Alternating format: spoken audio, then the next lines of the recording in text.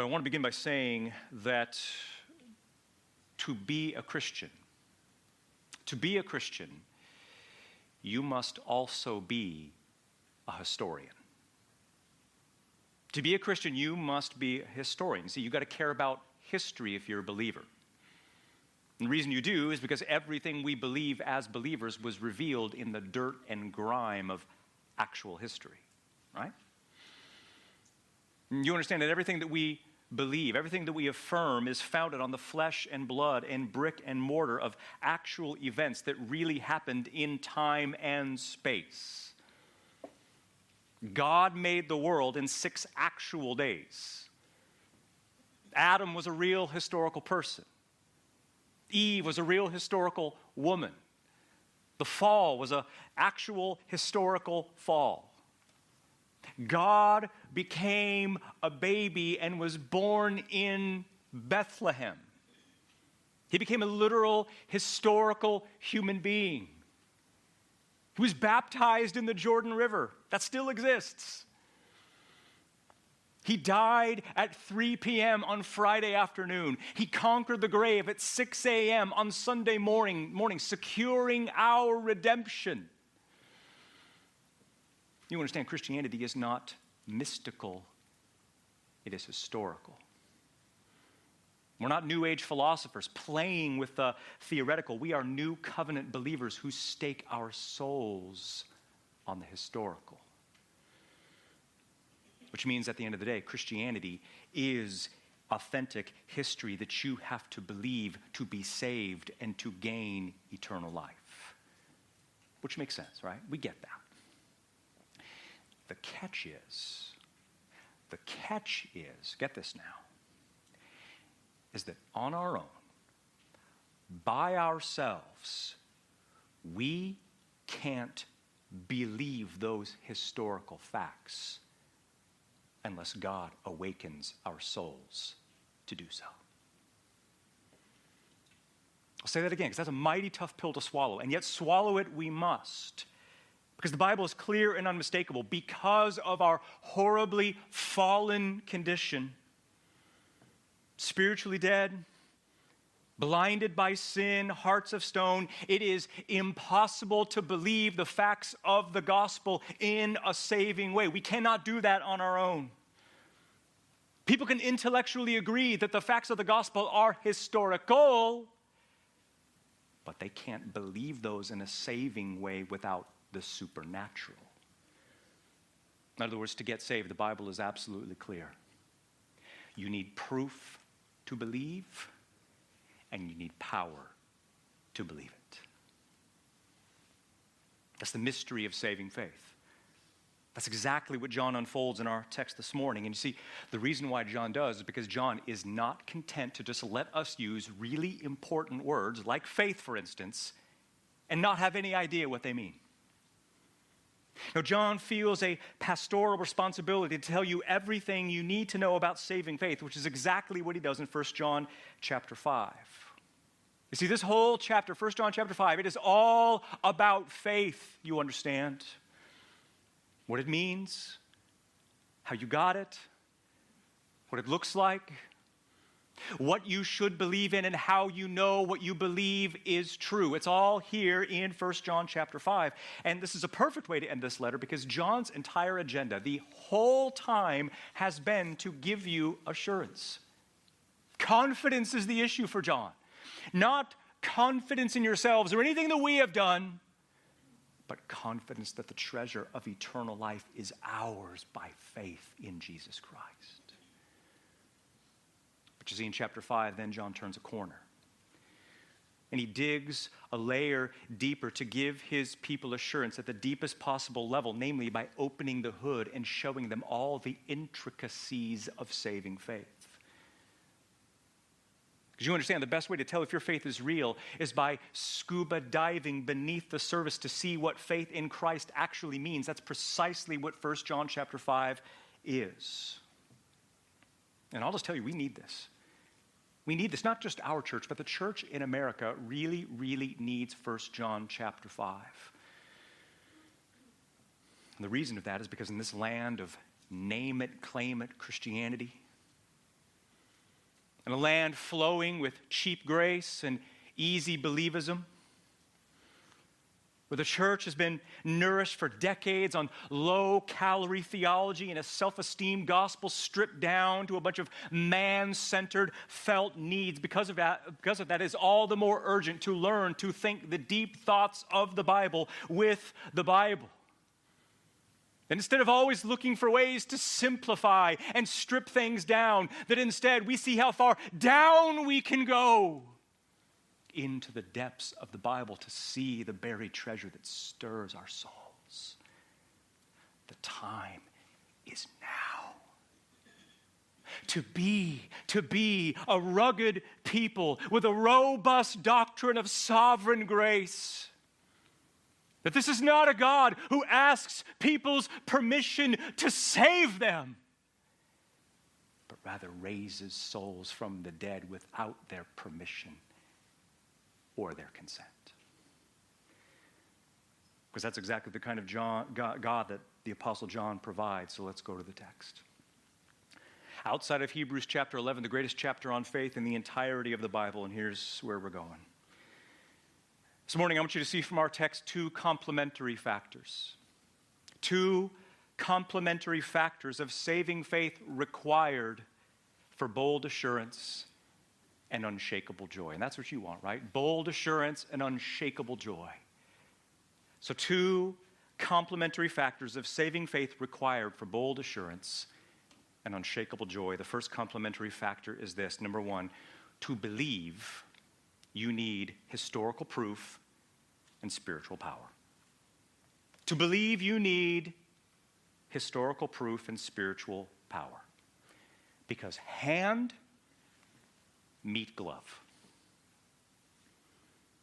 Hand of historical proof meet the glove of spiritual power to believe that proof. That's exactly where John goes, and I'll tell you why that's important in a while. But first, look at verses 6 through 8. Look at verses 6 through 8 and see if you can follow John's logic here. This is a crazy text, considered the second or third hardest text in the entirety of John's letter, but it is profound. Verses 6 through 8, look what John says. He says, "This is the one who came through water and through blood, Jesus Christ. Not by water only, but by the water and by the blood. And the Spirit is the one who testifies, because the Spirit is the truth. Because three are they who testify, the Spirit and the water and the blood, and literally the Greek text says, and the three are one." Now, I know what you're thinking. That is a bizarre paragraph. Blood and water and Spirit, and yet these three are one, and maybe you're thinking, what does that even mean? What does any of that have to do? What relevance does that have to my life? To which I reply, be very careful. Don't judge John too quickly here, because you'd be surprised at the treasures that lurk in the secret corners of the Bible. And in fact, this text right here is one of the Bible's best kept secrets, because contained in it is one of the most profound explanations for how you came to believe the gospel. Let's take it in two parts. Let's start first with the historical proof. The historical proof for our faith. Look what John says again in verse 6. "This is the one who came through water and through blood, Jesus Christ. Not by the water only, but by the water and by the blood." Now, you got to remember what John just told us in verses 1 through 5. He just got done saying that our faith in Christ is the result of the regenerating power of God. Remember that? That because of our inborn condition of spiritual death, God had to make us alive first, or we were never going to believe and be saved, which means even the very faith you placed in Christ is a gift from God Himself. But you see, that doesn't mean that there wasn't gospel proof and truth. That doesn't mean that there weren't historical facts and realities that persuaded you to believe, because there totally were. What I'm saying is, it's not as if the gospel and proof and truth are over here somewhere and that God, apart from those things, made you alive. No. In fact, those very gospel facts were the very mechanism that he used to make you alive in the first place. And what do I mean when I say gospel proof and facts? What I mean is, I mean water, and I mean blood, and everything in between. Which is what John means. Look again what he says in verse 6. This is the one who came through water and through blood, Jesus Christ. Now, John is very clever. In fact, John is brilliant. Because when he says that Christ came through water, that when he came or arrived through water and blood, believe it or not, that language there of came and arrived is code for the Messiah. It is. You see, over the centuries, the expectations of the arrival of the Messiah were so eagerly anticipated that eventually his title became the coming one, or the expected one, or the one to come. That's a title for the Messiah, and it's used like half a dozen times in the Gospels. Matthew 11:3, John the Baptist, are you the one to come? Or should we wait for somebody else? And you see, what's really interesting is John uses that very same term here, and yet you notice this is so brilliant and creative. He uses that term in the past tense. Do you see it? The one to come has already come. He's already arrived. But you also notice, and it sounds so weird and cryptic at first, but John says that Christ came through water and through blood. Meaning what? What does it mean that he arrived through water and blood? Water and blood meaning what, John? And there's a few theories floating around out there. But in the end, I think what John means by water and blood is that he means the baptism of Christ on the one hand and the bloody atoning death of Christ on the other. The bookends of his messianic life and ministry. In other words, Christ verified his messianic identity and his messianic ministry through his watery baptism at the beginning and through his bloody, wrath-bearing, sacrificial death at the end. Water and blood. Do you see? And I think John means those two things at the ends and everything in between. These historical facts verified his messianic identity. That's what I mean by historical gospel facts and proof. You need something to believe in, something historical, something tangible, something that actually happened. Or you can't believe and receive eternal life. That's what John means by water and blood. Now, John does have a point here, and it's a real doozy, but hang on, because notice first his very careful clarification. Look what he says in verse 6. He says, Christ came through water and through blood, not by water only, but by the water and by the blood. Translation: Christ was not only baptized with water, but he also died a bloody death for sinners. Right? My question is, why does John even need to say this? Why does John need to clarify this? Why does he need to tell them, remind them, look, he not only was baptized, he also died, as if they didn't already know that? And you see, the reason why John reiterates, the reason why John lingers here is precisely because the physical crucifixion of Jesus was the very thing denied by these creepy cult leaders who had crept into the church. You remember, these New Age, hippie heretics had a real problem with physical matter, with physical bodies. To them, the physical body was evil and wicked and was only a prison of the divine spirit that lived inside of you. And so therefore, there's no way that God was ever going to become a man, let alone be crucified. I mean, apparently there was an inconsistency here. Apparently you could baptize a ghost, but you couldn't crucify a ghost. And so they flat out deny the literal, physical, actual, bloody death of God in human flesh. And John slams the buzzer on that kind of garbage and says, no, that doesn't work. This is the one who came through water and through blood. Which means to be saved, you must embrace and adore the blood-soaked cross of Christ, or there is no salvation. To be a Christian and gain eternal life, you must embrace the scandal of the God-man crucified. And so the question is, have you done so? Have you embraced and do you adore the God-man crucified? Have you truly embraced the blood-soaked cross of Christ as the only means of eternal life? Because you understand, you don't get to pick and choose about Christ what it is that you prefer. You can't be like the Jesus seminar scholars of the 80s and the 90s. You ever hear about these guys? What a joke, man. A bunch of self-proclaimed scholars got together in 1985 and they formed what they called the Jesus Seminar.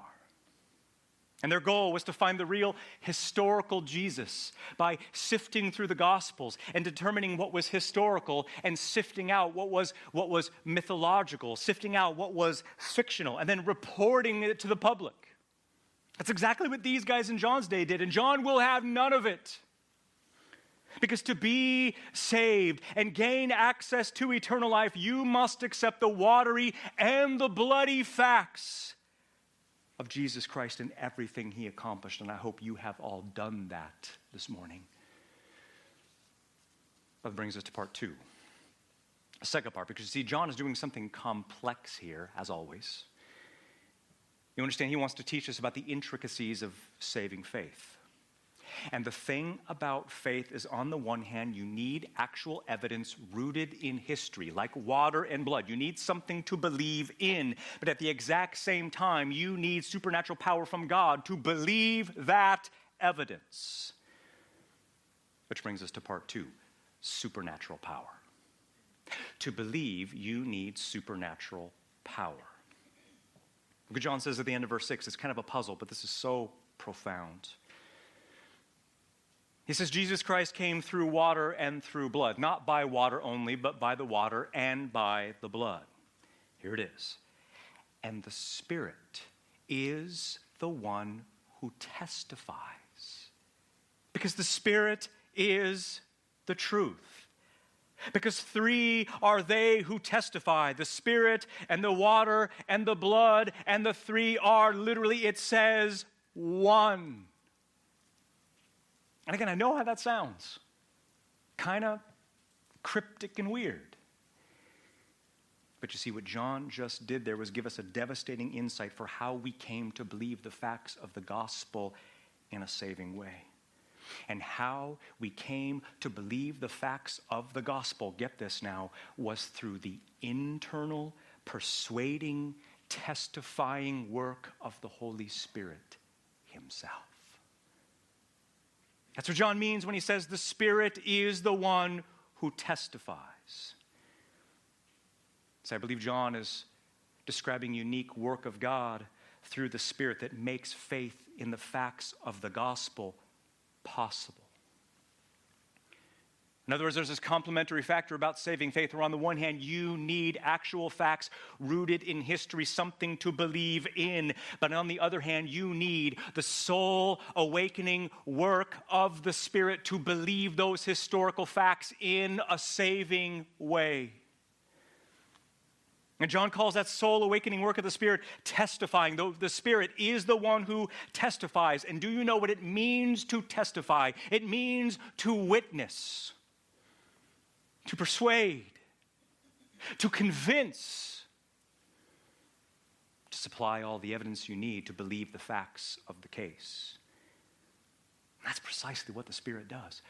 Not by giving us additional revelation outside the Bible or by whispering in your ear somehow that this is true. No, none of that. But rather through an internal work of the soul that opens blind eyes to see the beauty of Christ and to believe and get saved.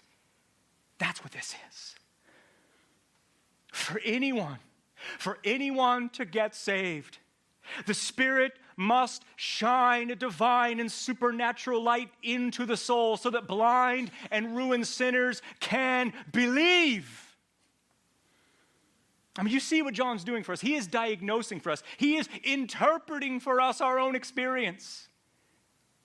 Because from our vantage point, our perspective, it looks like we were the ones who figured it out without any aid or assistance.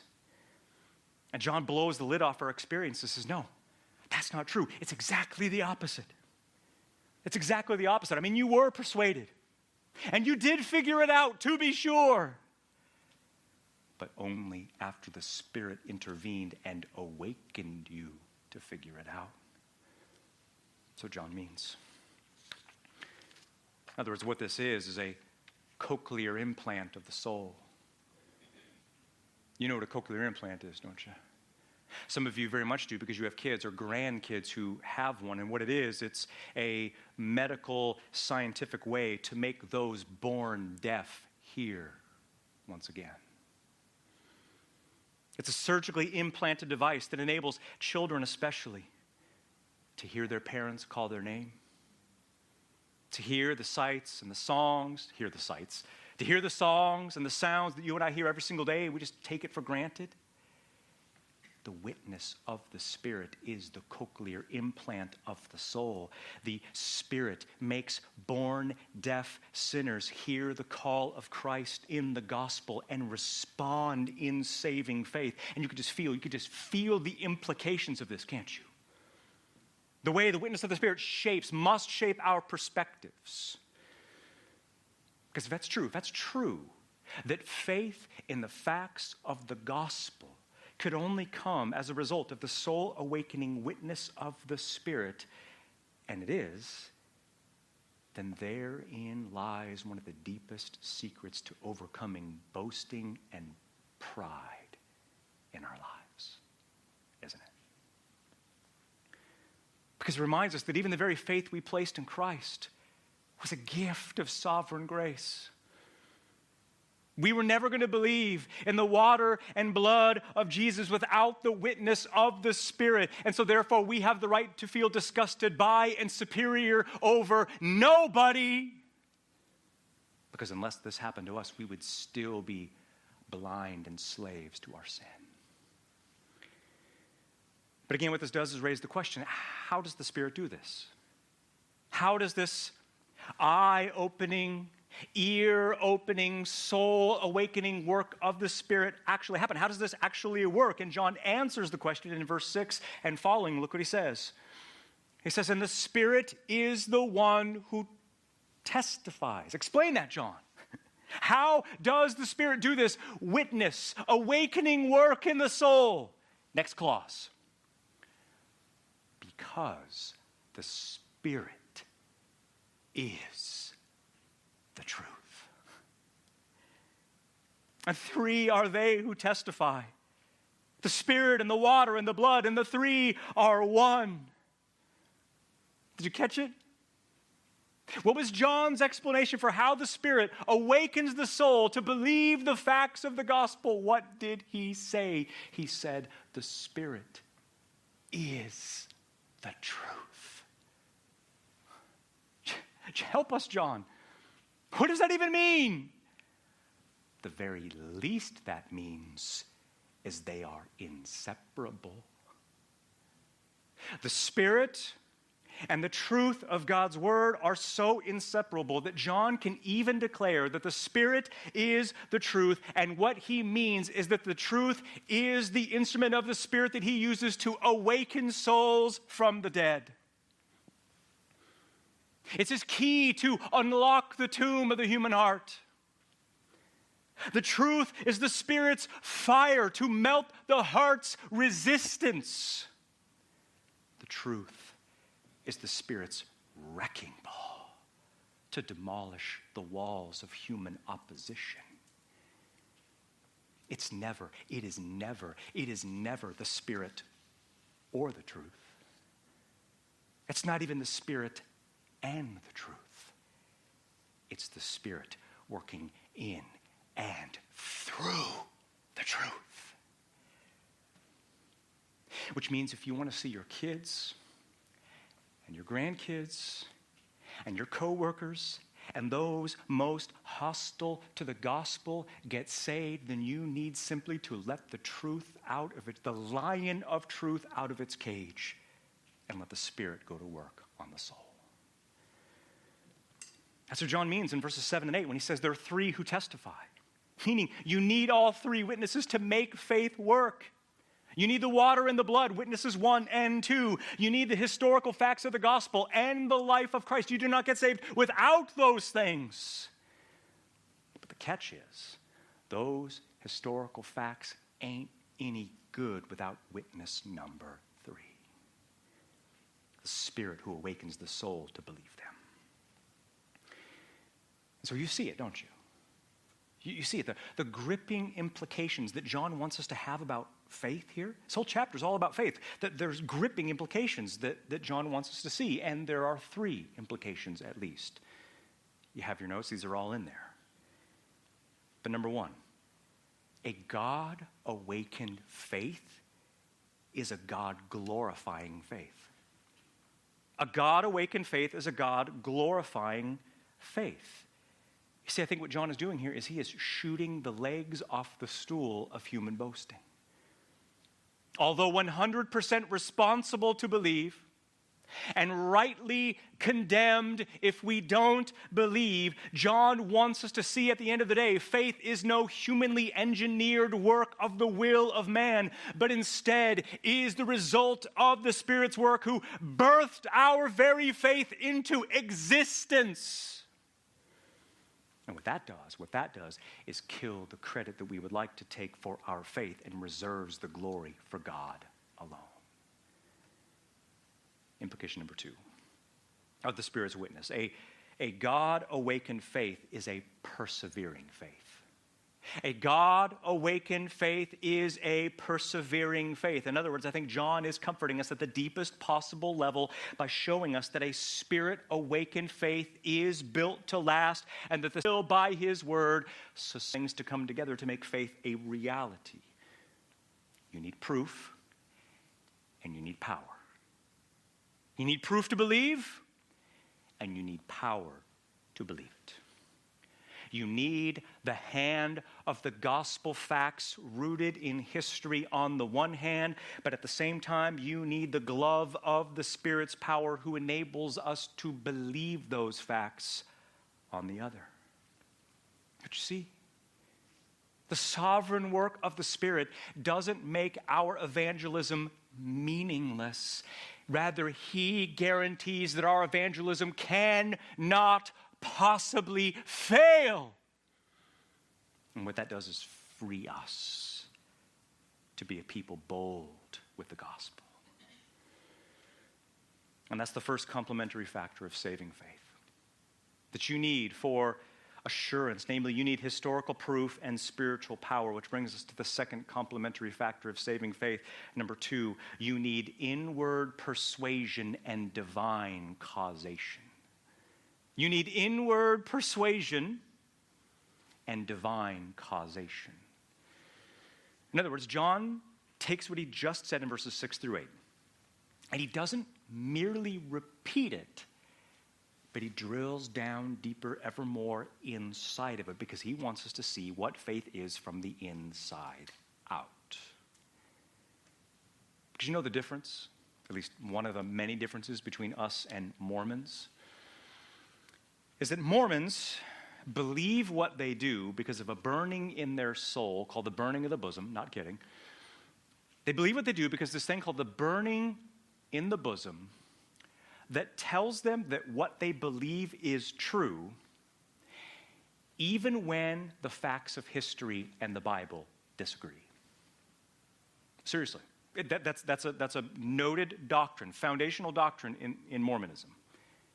Is that this burning in the bosom tells them that what they believe is true, even when the facts of history and the Bible disagree, and they totally do disagree. The difference between that and the faith of biblical Christianity is that we don't believe what we do despite the facts of history, but precisely because of the facts of history. And yet, here's the clincher, is that belief in the historical facts of the gospel are dependent upon an inward awakening of the Spirit in the miracle of regeneration. That's exactly what John says in verses 9 through 11. Look what he says. Still puzzling, but still profound. Verse 9, if we receive the testimony of men, the testimony of God is greater. Because this is the testimony of God that he has testified concerning his Son. The one who believes in the Son of God has the testimony in himself. The one who does not believe God has made him a liar because he has not believed in the testimony which God has testified concerning his Son. And this is the testimony, that God gave to us eternal life, and this life is in his Son. Now again, I know exactly what that sounded like. That sounded weird and cryptic. But you see, what it really is deep. You see, we're always talking about how we want to go deep in our study of the Bible, and here's our chance. Let's take it in two parts. First, John tells us that the reason we believe, and this is in your notes, the reason we believe is because of superior persuasion. Superior persuasion. Look again at what he says in verse 9. This is so important. He says, if we receive the testimony of men, the testimony of God is greater. Because this is the testimony of God that he has testified concerning his Son. And you see it, right? John has busted out some logic on us, hasn't he? There's a syllogism there, an if-then statement. If A is true, then B is true. And look at the if statement. He says, if we receive the testimony of men. And guess what? We totally do, don't we?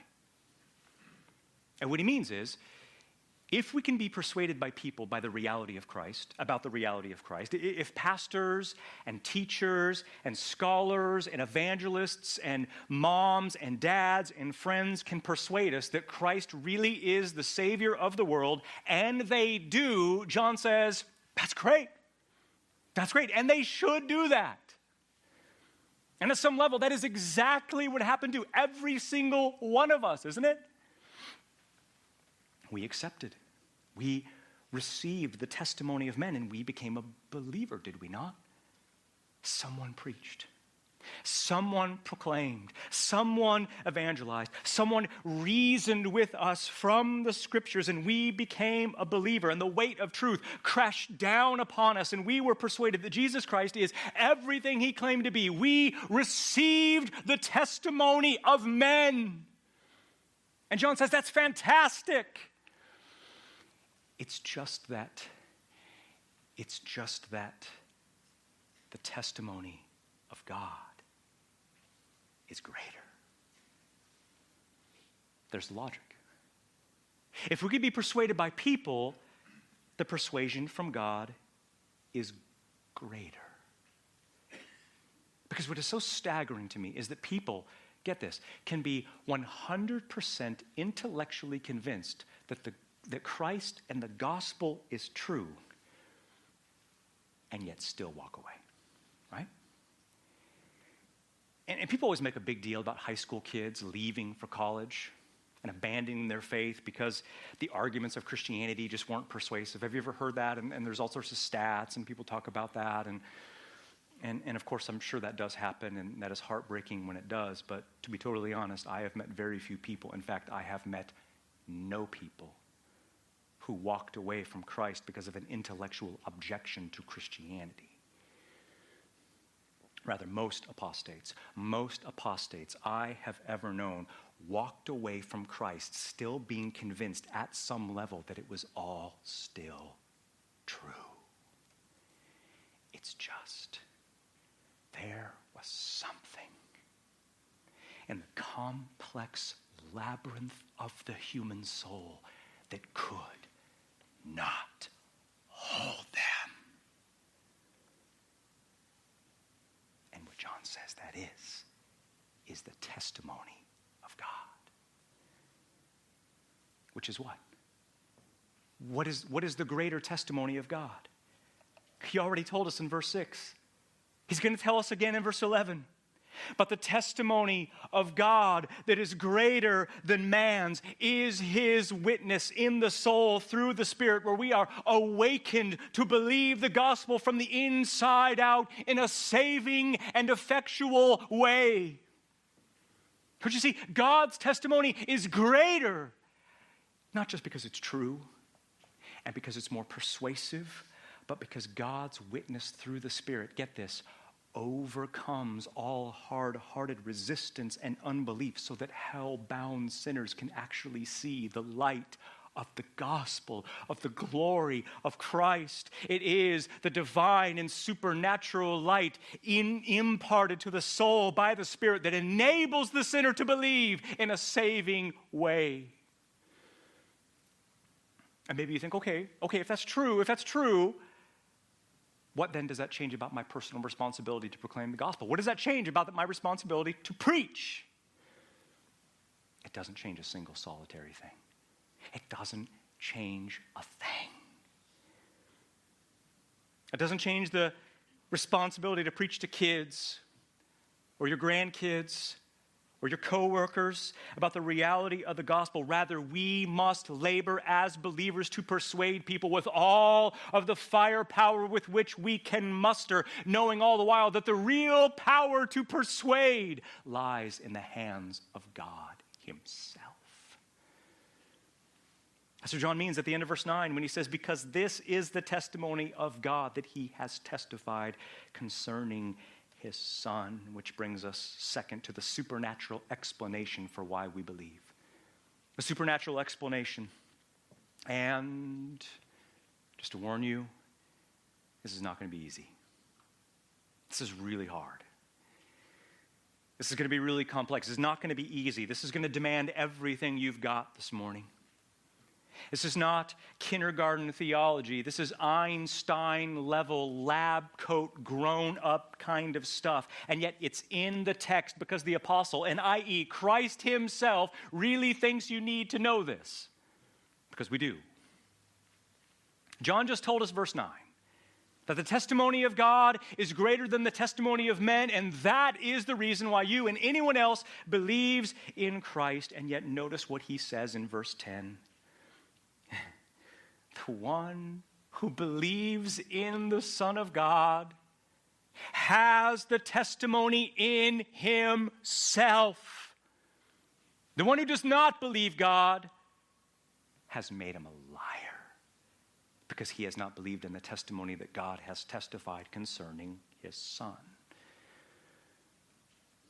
You know that old riddle, conundrum of the chicken and the egg?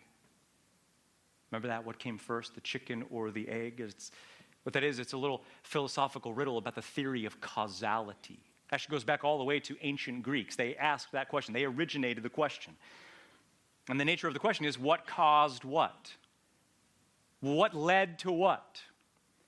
What is the logical order and progression that explains how things are today? Well, guess what? Verse 10 is a little bit like that riddle.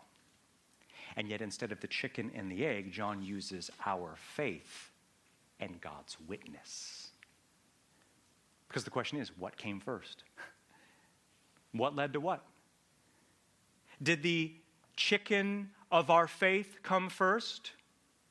Or did the egg of God's witness come first?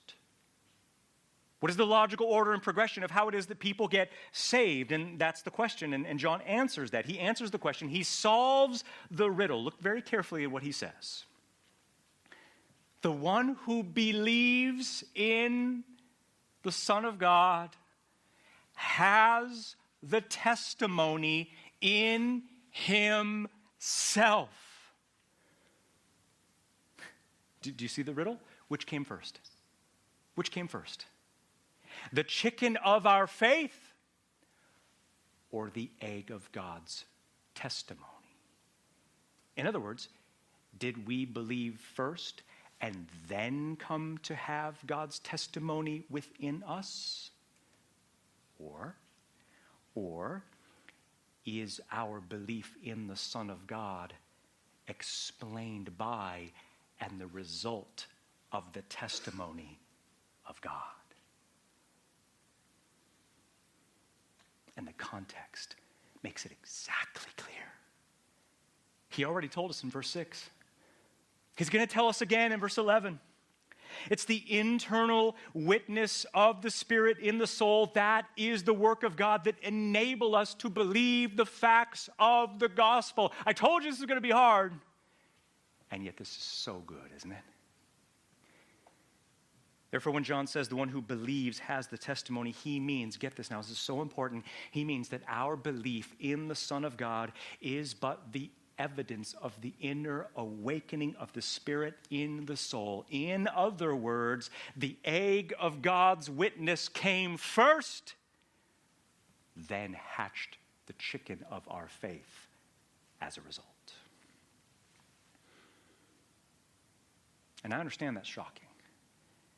And maybe it seems to conflict with what seems like your experience. But you see, in this chapter that is all about faith, John is laboring to show us that internal persuasion that the gospel is true could only come about through divine causation. And just think about the implications of what it is that John just said. This rocked me, by the way. A couple implications of this. First,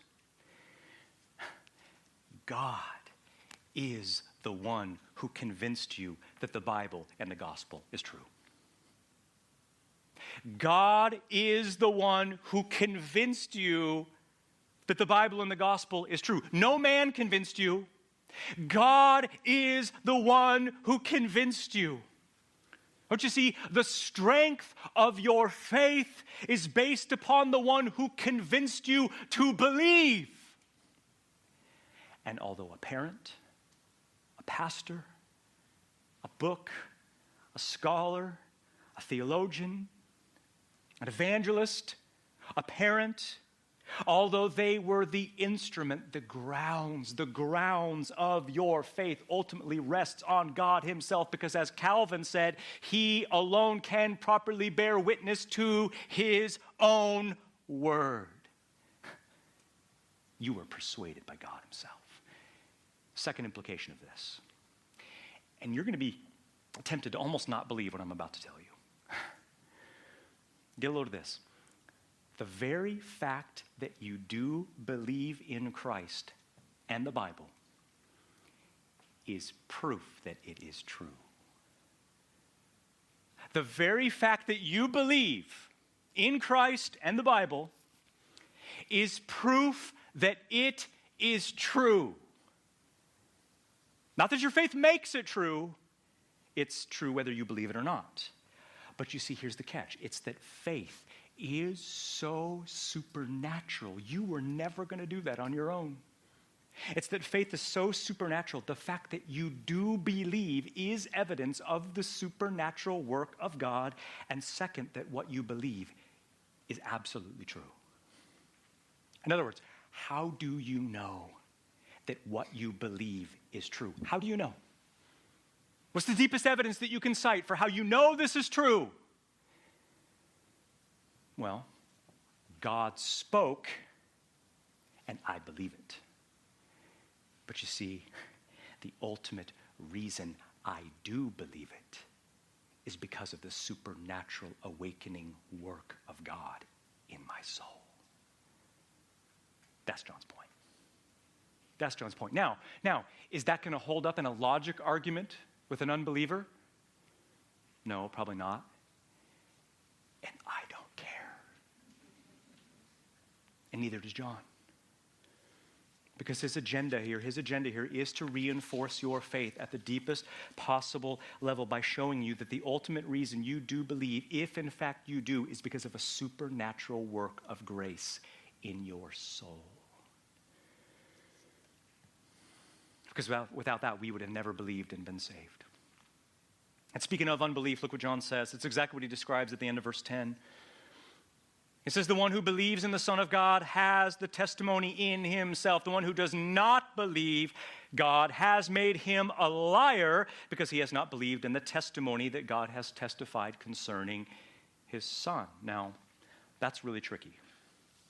But I think John is saying the reason why an unbeliever doesn't believe God's testimony about his Son is because God has not testified in them through his Spirit. I think that's what he's saying. In other words, this is a behind-the-scenes, divine explanation for why an unbeliever doesn't believe, and why they don't believe is not because the evidence is lacking, but because their eyes have not been opened. Which is how we should pray for unbelievers. We should, because that's exactly what conversion is. It's a removal of blindness. It's an awakening of the soul. It's a resurrection from the dead. It is, Ezekiel 36, the removal of the heart of stone and the transplant of a heart of flesh. It is a new birth, a regeneration, a new creation, light being spoken into the soul. Shall I go on? Pray this way for unbelievers, for your kids, for your grandkids, for your coworkers, for your neighbors, maybe even for yourself. Because true, authentic faith is a miracle that God alone can perform, and yet he does so through your preaching and through your praying. And so preach and pray your guts out, knowing that when God saves a soul, it really is God who saves the soul. But speaking of behind the scenes, and I'm almost done, very nearly there. Speaking of behind the scenes, I've always loved behind the scenes bonus features on DVDs. You ever watch those? Those behind the scenes bonus features? Because you see, I'm not merely interested. In addition to being interested in the film, I'm also interested in how films are made, how scenes are shot, how plots and characters are developed. That's very interesting to me. In fact, the most intriguing thing to me is actors who do unbelievable things to prepare for a role. Have you heard about any of these things? Robert De Niro once gained 40 pounds of flab to play a washed-up boxer. One actor lost over 60 pounds to play a POW in Vietnam. One guy learned Kung Fu for a role. Tom Cruise learned to speak Japanese for a role. One guy spent 3 sleepless nights in solitary confinement in a prison to prepare for a role of being interrogated. It's very interesting to me. See, all these things that you learn behind the scenes make the movie that much more meaningful. And the point is, verse 11 is the behind-the-scenes bonus feature about how we came to believe, and when you learn this, it makes your salvation that much more meaningful. Look what he says. He says, "And this is the testimony that God gave to us eternal life, and this life is in his Son." Now, do you see the connection? Do you see the connection between this and verse 10? John just told us that those who believe do so because of the testimony of God within them. And in verse 11, he defines the testimony. He says what the testimony is. Look again at what he says. And this right here, I'm going to define the testimony for you. What is it? What is it, John? What is the work that you did to enable us to believe?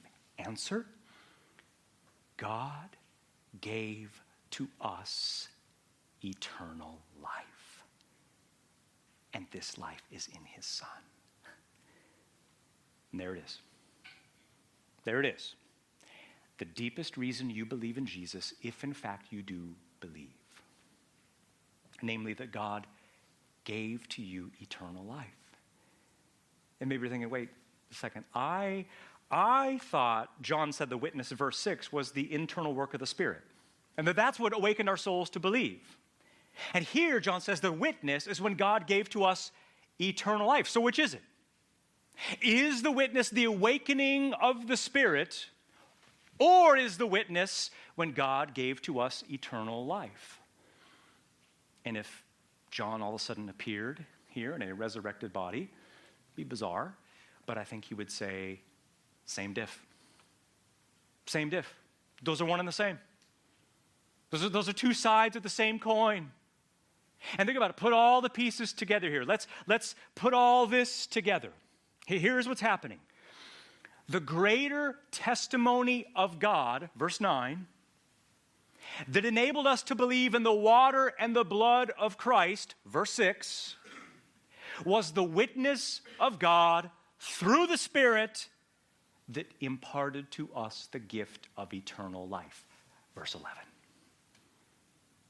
That's putting all the pieces together. I'll say that again because you really need to feel this. The greater testimony of God, verse 9, that enabled us to believe in the water and blood of Christ, verse 6, was the witness of God through the Spirit that imparted to our souls the gift of eternal life, verse 11. And what that did was opened our eyes and we got saved. That is your testimony. That is how every single one of you came to believe, through the imparting of life into your soul.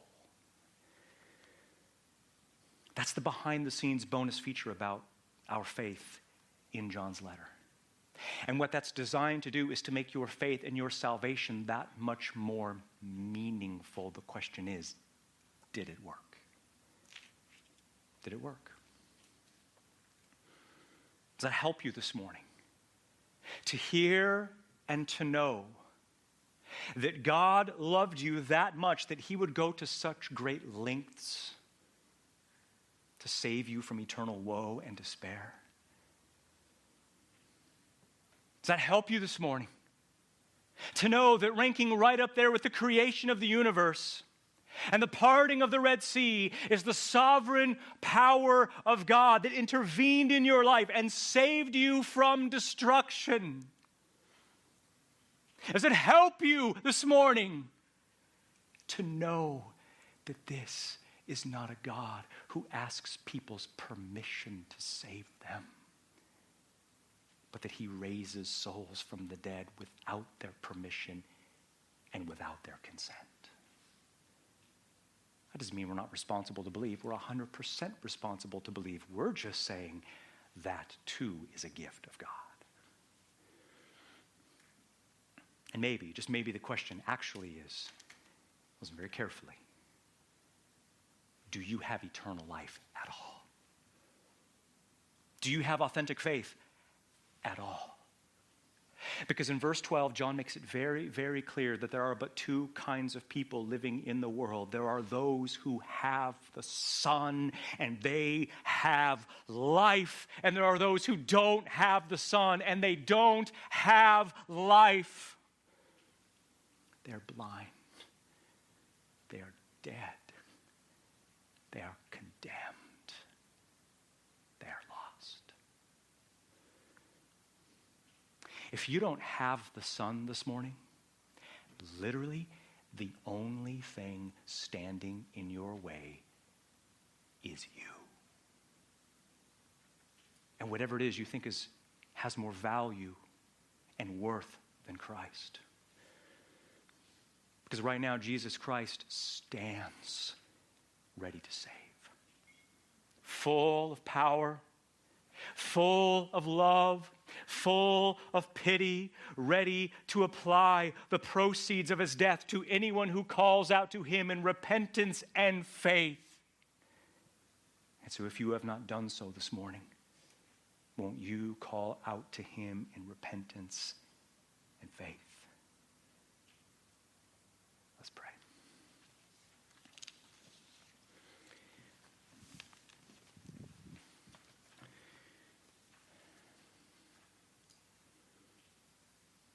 Oh Lord, we are grateful to enter into a 700 level class, a theological laboratory of this text. This stuff is not easy, Lord, but God, this is good for us. It is good for us to think deep thoughts of the Bible after the Bible. And Lord, I just pray that something would stick, something would be Velcro in our souls because of this text. I pray that at the very least, oh Lord, we would walk away with a greater thankfulness and trembling over the miracle that you had to do to enable us to believe. It wasn't just that we came to the conclusions on our own and by ourselves, apart from your intervention, figured it out. That's not what happened. You rescued us in every sense of the term. And Lord, I pray that would propel us to speak, propel us to preach, propel us to witness, propel us to evangelize, freed from fear, freed from intimidation, freed from clever arguments, and that we would place our trust in the power of your word. We thank you for this time together. In your Son's mighty name we pray.